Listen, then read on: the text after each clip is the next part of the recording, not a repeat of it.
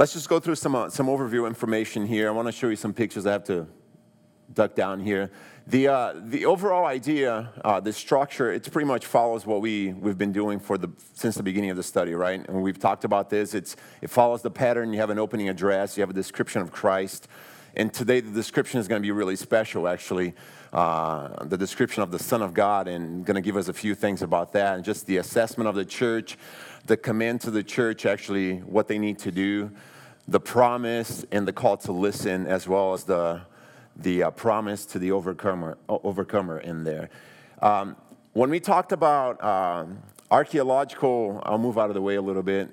When we talk about archaeology, Thyatira is actually a complicated place to get too much archaeology out of it, because what happened was they pretty much built a new city on top of what used to be there. All right, so if you go online, this is probably one of the few pictures you're going to find about the place, and you can tell it's completely surrounded by what's been built upon what used to be there.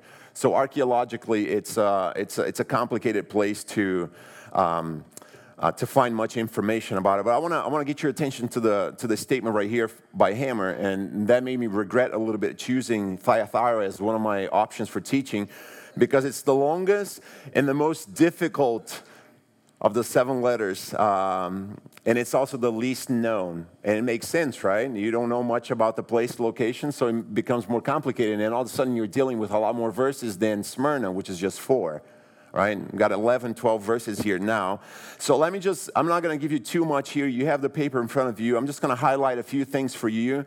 Thyatira actually served as an important center for manufacturing. So if you look at the map, and you remember when we studied Smyrna was about 40 miles north of Ephesus, which is the most important city of that time. Thyatira was all the way up here, close to Pergamon, Philadelphia, but also in a route to Smyrna, as well as the other cities here. So you can tell when you're involved or close to many bigger cities, you produce something that everybody needs, you become pretty popular, right? So the manufacturing here was actually something that took place, and it was very important for them, as well as the military. There's some things that were found out about a military function in this area. The other thing that you need to know, and as I study this, it made me think about what we hear about unions nowadays. And I don't know much. I grew up overseas, so I'm just starting to get to know, the process of unions in the U.S. But the city was known for the trade guilds. And so they had tanners, dyers, and bronze workers, which is going to be interesting, because Christ is going to make a comment about this city in relationship to an aspect of this passage here. It was particularly known by the dyeing industry, and that should probably bring our attention to actually Acts chapter 16, verse 14, I think, or 1 through 4, and the story of Lydia, who was a seller of purple dye or purple products. And she was probably an overseas agent, okay? So she traveled to be able to sell those things. And I mentioned the word union because this comes to mind. And here's what I want you to see about this. This city produced many, many goods. But if you're not part of this union, you had a hard time doing your own job, so you had to be part of this process, be part of this union to be able to sell and produce the things that they had. But if you're not part of that, it was very hard for you economically. But as you go to any college nowadays and you have what you guys call fraternities, you're part of a fraternity, you're part of everything that they believe, right? So they had their own gods, they had their own deities, they had their own things that they do. And so just as part of a union or a fraternity, you have to follow every single step that they offer. And that made things really hard for a person who was a believer in Jesus Christ. Because you're not going to worship false gods, and you're not going to actually be part of whatever they're doing, right? So it complicates things, not only economically, because now you have to provide for your family, but now spiritually, because you don't want to follow what they follow. So that made things a little bit different. Thyatira was actually the biggest god, lower G god in there was Apollos, which is the sun god, or the son of Zeus. And that's going to be interesting as we look at the text right now based on the description that Christ is going to give about himself. So let's dive into this. Chapter 2, verse 18. It says this, to the angel of the church of Thyatira, write the following. This is a solemn pronouncement of the Son of God, the one whose eyes like fiery flame and whose feet are like polished bronze. So we have two descriptions here about this Son of God. Why don't you give me them right now? Just repeat them as you see right there on verse 18. So it talks about his eyes, and talked about his feet are relate to, I'm just going to write the word bronze here, okay? So I have two aspects of this Son of God. Look at the first one here really quickly. Interesting, this is the only place in Revelation where you're going to find the word Son of God, okay? And I think, once again, this idea of Son of God has to do with the idea of Apollos being the son of Zeus, okay? So the eyes like raging fire, that image indicates a statue, insight, and judgment. So it's actually, the idea here is a raging fire, okay? And this seems to be a description that's taken all the way from Daniel. So anybody can turn to Daniel chapter 10, verse 6. And if I have somebody else, Revelation chapter 19, verse 12. Can I have two volunteers? Daniel chapter 10, anybody? Revelation 19, Eugene. Daniel chapter 10, verse 6. If you find Daniel chapter 10, verse 6, you can just read it. All right, so just think with me for a second. So Daniel uses this idea of the Son of God all the way in the Old Testament, right? So now you have John writing these things to the church, and he says that the Son of God is like fiery flame, right? Or fiery flame. Fiery flame. All right, it's been a long week. But the idea is there's a righteous indignation here. There's judgment, okay? The Son of God is actually portrayed as a ruling authority. He's being described here as someone who has not only the power to do so, but he's willing to do so because he's just, okay? Now, on top of page number 2, you have the feet like polished bronze. This also reinforces the idea here of his majestic heavenly glory, okay? That would be, once again, a description here of Revelation chapter 1, verse 15 that says his feet were like polished bronze. So he's already used this description here, and now he's referring back to it as just a way of communicating not only this God, this Son of God is able to have righteous indignation, but he's also a heavenly being that's glorious. Now, let's look at the body of the letter. I want to focus on verse 19 here really quick, and I want you to tell me what he knows. Remember, when we studied the letter to Smyrna, I told you that this is a really interesting study if you focus just on what he knows throughout the 7 letters. So he's going to say some things here that the Son of God knows, okay? So I'm just going to ask you, why don't you read right now verse 19? Just tell me, what does he know? What does he know? Okay? So their love, faith. Did I hear service? Okay, so endurance. So he knows 4 things about this church, okay? Now, this is really interesting because let's just go through here the description. So their love. Now you remember the church of Ephesus.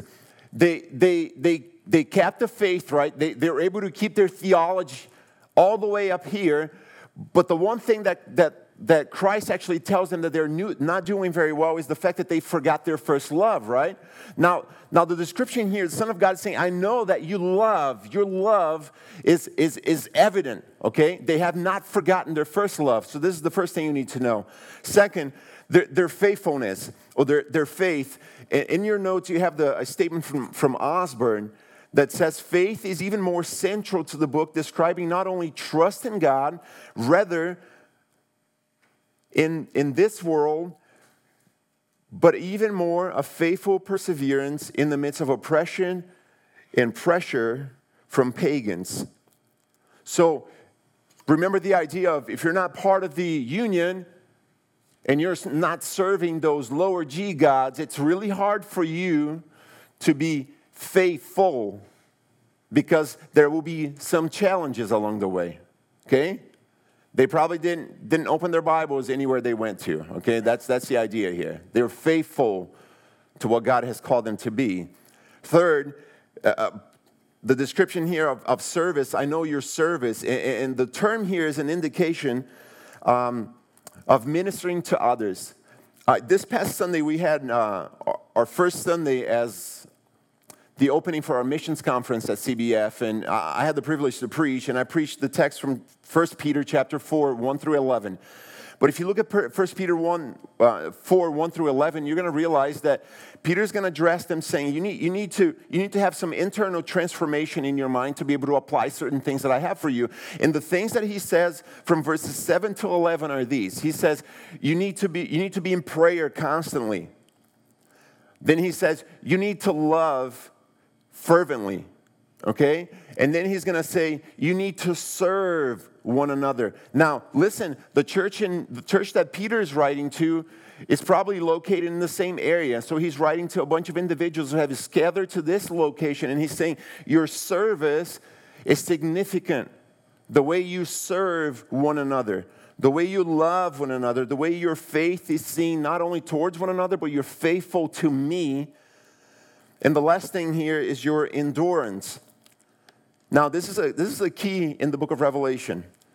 And this church is actually described as a church who is enduring. So now, I have a statement on the bottom of this page, not at the bottom, but in the middle of this page here that says, the Lord knows, and I have an open blank in there. Now, as you look at those 4 words here, you have 4 significant things that the believers were supposed to be displaying as they live their Christian life, right? But how do we describe those 4 words? If you had 2 words to describe them, what would you use to describe? If the Lord knows and the Lord knows, what would you say? I'll give you a hint. Both of the words starts with Q. Say that again? Okay, so God knows the quality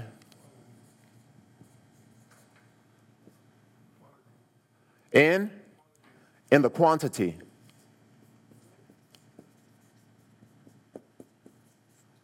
Okay? So here's what he knows. He knows certain things, and they're very specific, but as an overall picture, those 4 things fall under 2 categories. He knows the quality of their works, and he knows the quantity of their works, which means that, and that's an application for us, whatever you do in the dark, he knows. And he not only knows, he knows if it's good, and he knows how much. And that was certainly addressed here. Now, let's go through the weakness. Do you guys have any questions? Anything that stands out so far? Any comments, complaints? Go ahead.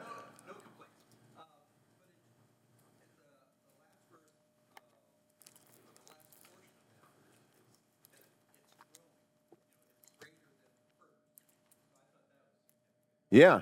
So he hasn't stopped, right? So he knows the quantity. This is like, we don't love today and tomorrow we forget about it, right? This has been a constant demonstration of their works. It's visible. Great. Let's go through the weakness of this church right here. the weakness of this church. Now, I want to give you 30 seconds just for you to skim through verses 20 to 23.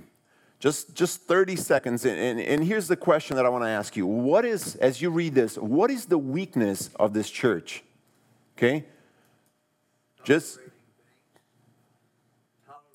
Okay. Okay. Tim. So pollution, tolerating certain things.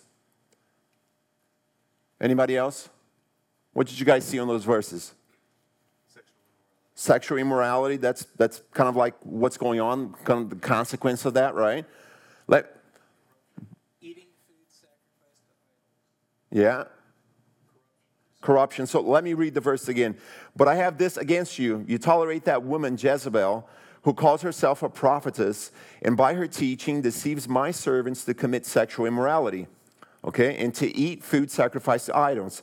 I have given her time to repent, but she's not willing to repent of her sexual immorality. Look, I'm throwing her onto a bed of violent illness, and those who commit adultery with her into terrible suffering unless they repent of her deeds. Furthermore, I will strike her followers with a deadly disease, and then all the churches will know that the one who searches minds and hearts, I will repay each one of you what your deeds deserve. Now, let's look through this really quickly here. And I forgot to click here. This is a stretching exercise for me. All right, so here's what we know. What we can figure out is this, that most people believe that the next 3 verses here are just a description of their theological, the lack of theological and ungodly behavior, in a sense, okay? So what's going on here? The weakness is just a lack of theological position. Remember the church of Ephesus? They forgot the love, but they were theologically strong. This church is compromising theologically, but they're loving one another, which means at the end of the day, the much you know, the more you should apply. But if you don't know something, you might apply that same very application in the wrong way. So let's look at this way. Let's look right here. Who's Jezebel? The identity of this person here. So Jezebel was a Phoenician wife of Ahab, who led the northern kingdom into Baal worship. You remember that story from 1 Kings. Similar to the label Balaam, Jezebel served as a label for the female counterpart of a teacher who leads God's people into idolatry. So now there's four main ideas here. Number one is that she was a pagan prophetess that's associated with the god's Cybele. Now this is just what some people believe, but it's very unlikely. Okay, there's probably no relation whatsoever with this, but this is just an option. Is that she was a wife of a pastor of Thyatira, which there's an early variant in one of the manuscripts that's used the pronoun here, your, and before Jezebel, and the variant is very unlikely in its reading, okay? So it's probably not that option either. The third option is a symbol of a particular movement. As we look at the text here, we realize that most likely this points to a leader, that she was a leader rather than a group of individuals combined here. Now, the last option might be the most preferable one here, that he was just an unknown, prominent woman in the church. And so the lack of evidence here results in mere speculation. From the text, we can surmise that she was a leader of the movement. So here's what I think as I read this. God's not worried about giving us a description of who this lady is, but he's worried about giving us the description of her actions. Okay?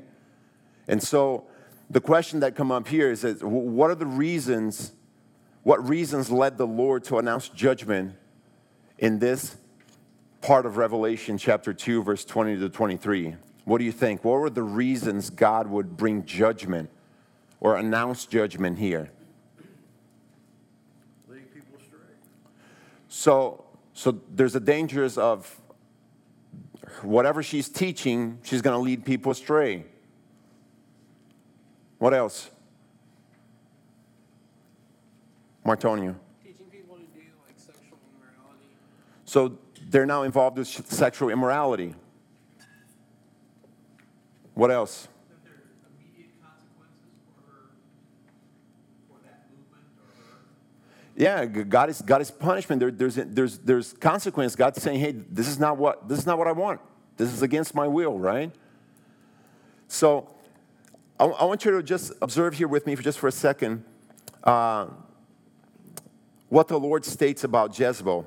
Okay? Because once again, I don't think the Lord is worried about telling us about her, who she is, but about her character. Okay? And the character is going to say a few things here. One of them is that she was a self-identified prophetess. Look at verse 20. It says again, but I have this against you. You tolerate that woman who calls herself a prophetess. Okay? So she's not really a prophetess, but she calls herself that way. Okay? Number two, and here's a very dangerous statement, and I think Martonio mentioned that. She seduced believers to sin, which means that she announced that sexual immorality in their conduct was okay. Now remember, to keep your job in Thyatira, you had to walk with the people that do this kind of stuff here. You had to be part of their culture. And so such involvement actually entailed the participation of the guild feast, and you have the description. They had to honor their own gods. And so non-participation on those would be economically, that would be very hard for you. Now, I know you're going to go home today, and you're going to probably, most of you are going to go back and do your job, and I am not worried about you participating in anything like this, because that's not what's going on in this country, at least up to this point. Things might be challenging, but not up to this point. But what could cause us to stumble as we go to do our work? I know vaccines is the issue now. Do I get vaccinated? Not. There's many others that could come up. Nothing related to this. But we face different situations here, right? We have different challenges. I'm going to give an application that we did last night on our boys' Bible study, okay? And this is not on our study here. But here's the idea. You're probably familiar with 1 Peter chapter 5, verse 8, right? The devil walks around like a lion, ready to devour. That's why in the New Testament, you're not supposed to walk by yourself. All right? And the idea that we talked last night in the boys' Bible study about discipline of purity, or to be pure in heart, and not only sexually, but to be pure, is that we link arms together with each other. And I know that that's hard for men to do, but here's just a practical application of that. Now, here's the next thing that we see. Verse 21, she failed to repent. And this is extremely significant, because look at this. Look what the Lord has said. He says in verse 21, I have given her time to repent, but she's not willing to repent of her sexual immorality. He's offered her multiple chances to do this. Listen, turn away from your sins, and all of a sudden there's consequences. And the consequences are not only for her, but for the people that she's dragging along, that she's leading astray. And here's the last one. She and her followers will be judged. They will be judged. Sin and suffering resulting from sin is not a foreign thing to Scripture, right? There's judgment that happens all the time. But while this judgment could be associated with the future judgment in the tribulation period, the context here suggests that they're going to go through immediate judgment. Now, listen to this statement right here. The words, who commit idolatry in verse 22 and the followers of verse 23 are most likely two different ways of contrasting the same group of believers who were being influenced by Jezebel to engage in her ungodly practices. So you look at verse 22, it says, look, I'm throwing her onto bed of a violent illness, and those who commit adultery with her into terrible suffering unless they repent of her deeds. Now it says, furthermore, which explains the previous point, I will strike her followers with a deadly disease, and then all the churches will know that I am the one who searches minds and hearts. Now, let me ask you a question. What is the purpose of the judgment? What is the purpose of the judgment? Okay, to stop what's going on. But what's the consequence of that? What is going to come into the pronouncement here? What is he actually saying? I will do this, so look at verse 23. Now, all the churches will know. Now, here's what he knows. And now he wants all the churches to know that God is the one that's going to punish them, the consequences, the idea of depravity, lack of vigilance when it comes to keeping God's word, right? Now, can any one of you, could I have a volunteer to read Jeremiah chapter 17, verse 10? Jeremiah chapter 17, verse 10 for us.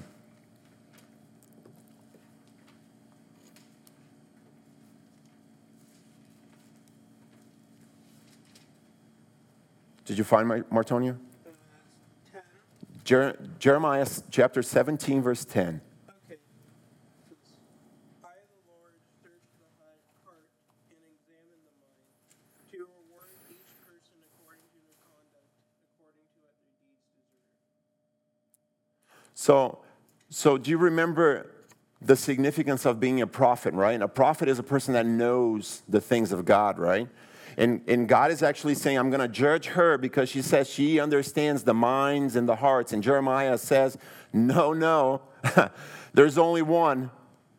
And God's going to do that very clearly. He's going to say, listen, you don't know the minds and the hearts of the people. I do, and I'm going to judge not only your heart, but your mind and your actions.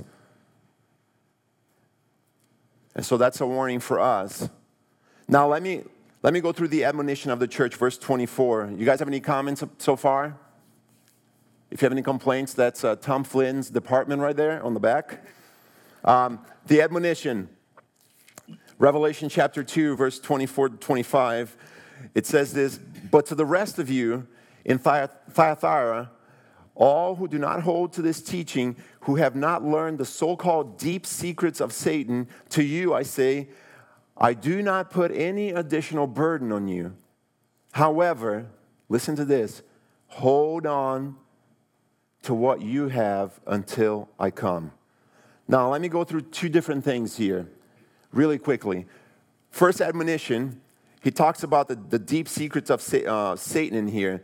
And what you need to know about this is that deep secrets were probably Jezebel's claim to fame. That's the last sentence on the first paragraph right there.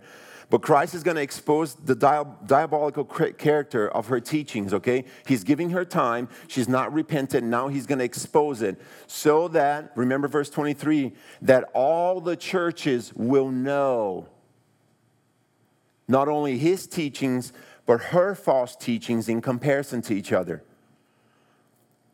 Now he says, I do these things so that I don't place any burden on you, right? However, verse 25, hold on to what you have until I come. Now, the idea of no other burden here, and there's different speculations in this, but the context seems to be a promise that looks forward. Right? In other words, there's no extra requirement than simply remaining faithful to the Lord. The Lord's going to cast Jezebel and her children or her followers into conditions of unparalleled suffering, verse 22 to 23. But he does not cast upon the faithful anything worse than keep doing what they are already doing. And that's a statement from Thomas right here. Look at the last one. Christ is also calling the believers to take responsibility, that neither Jezebel nor her followers will teach freely in the congregation of believers. Now remember, I want to point your attention to this again. They have strong love. They have strong faith. Their service is off the charts. They're enduring a tremendous amount of suffering here, but they're allowing this woman to come and teach ungodly things to godly people. And that's not right. And that's why judgment and admonition are placed. Now let's get to the final three verses here as we conclude this section. Verse 26. And to the one who conquers and who continues in my deeds until the end, I'll give him the authority over the nations. He will rule them with an iron rod, and like clay jars, he will break them to pieces. Just as I have received the right to rule from my Father, I will give him the morning star. The one who has an ear had better hear what the Spirit says to the churches. Now, let's conclude this. This is gonna end like unlikely any other letter has ended so far. But there's a few things that we see here. And so there's two promises. Did you guys see the promises in there? What are they? What promises do we have in here? Well, you have to be victorious, conquerors, then I'll give you authority over the nations, so you rule them. Okay, so the first promise is the authority over nations, right? And the second one is the promise of the morning star. Now let's look through this, the two promises here. The authority over nations actually is a paraphrase from Psalm chapter 2, verse 8 and 9. And which says believers will participate in ruling over the nations on the earth, right? You see that in Matthew chapter 5, Matthew chapter 19, 2 Timothy chapter 2 as well. This is a strong graphic imagery here that indicates that all the saints will destroy all those who oppose the Lord. And that's what's going on with Jezebel. She's opposing the Lord by teaching something that's contrary to him.